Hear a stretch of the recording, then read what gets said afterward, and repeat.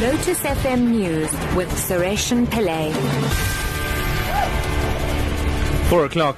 Good afternoon. KwaZulu-Natal Premier Senzo Mchunu has joined more than 60 religious groups in Durban for a solidarity prayer service with Kenya against extremist attacks and the recent brutal killing of almost 150 Kenyan students by the Shabaab military group. Mchunu, who is accompanied by some members of his cabinet, has called for religious tolerance in Africa and has condemned the ongoing xenophobic attacks against foreign nationals in his province. The religious groups have called for an international response to ensure the protection of Christians in Africa.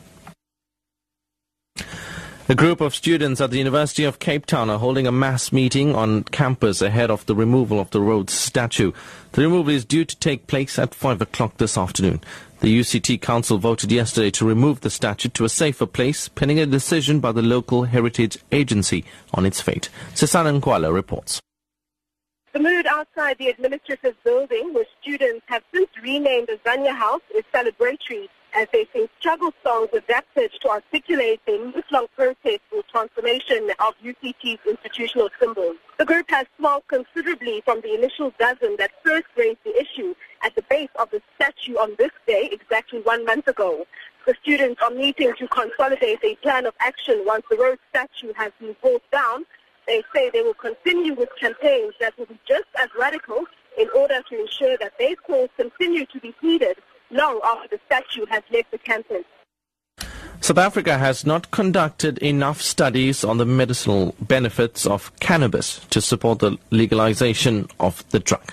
That's according to medical professor Solomon Ratemane.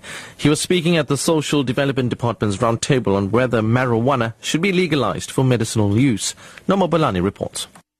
Dr. Ratemane says the limited research South Africa has conducted shows that cannabis acts as a pain reliever when used in small dosages. He says the drug also assists cancer patients who suffer from chemotherapy-induced nausea.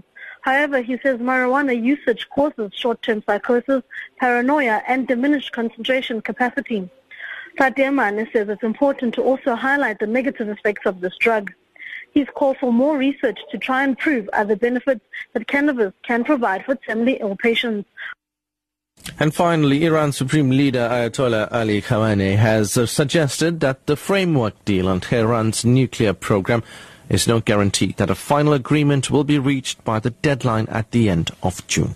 The BBC's Sebastian Usher reports.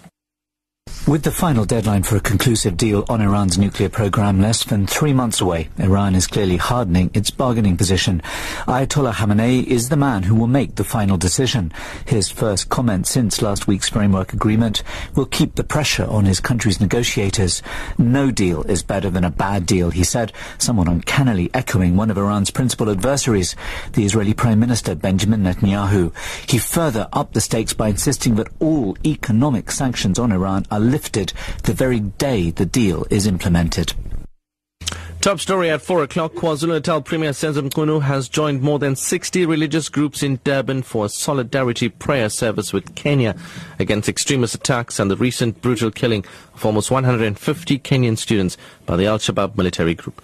I'm SARESHEN Pillay, back at 4:30 with your headlines.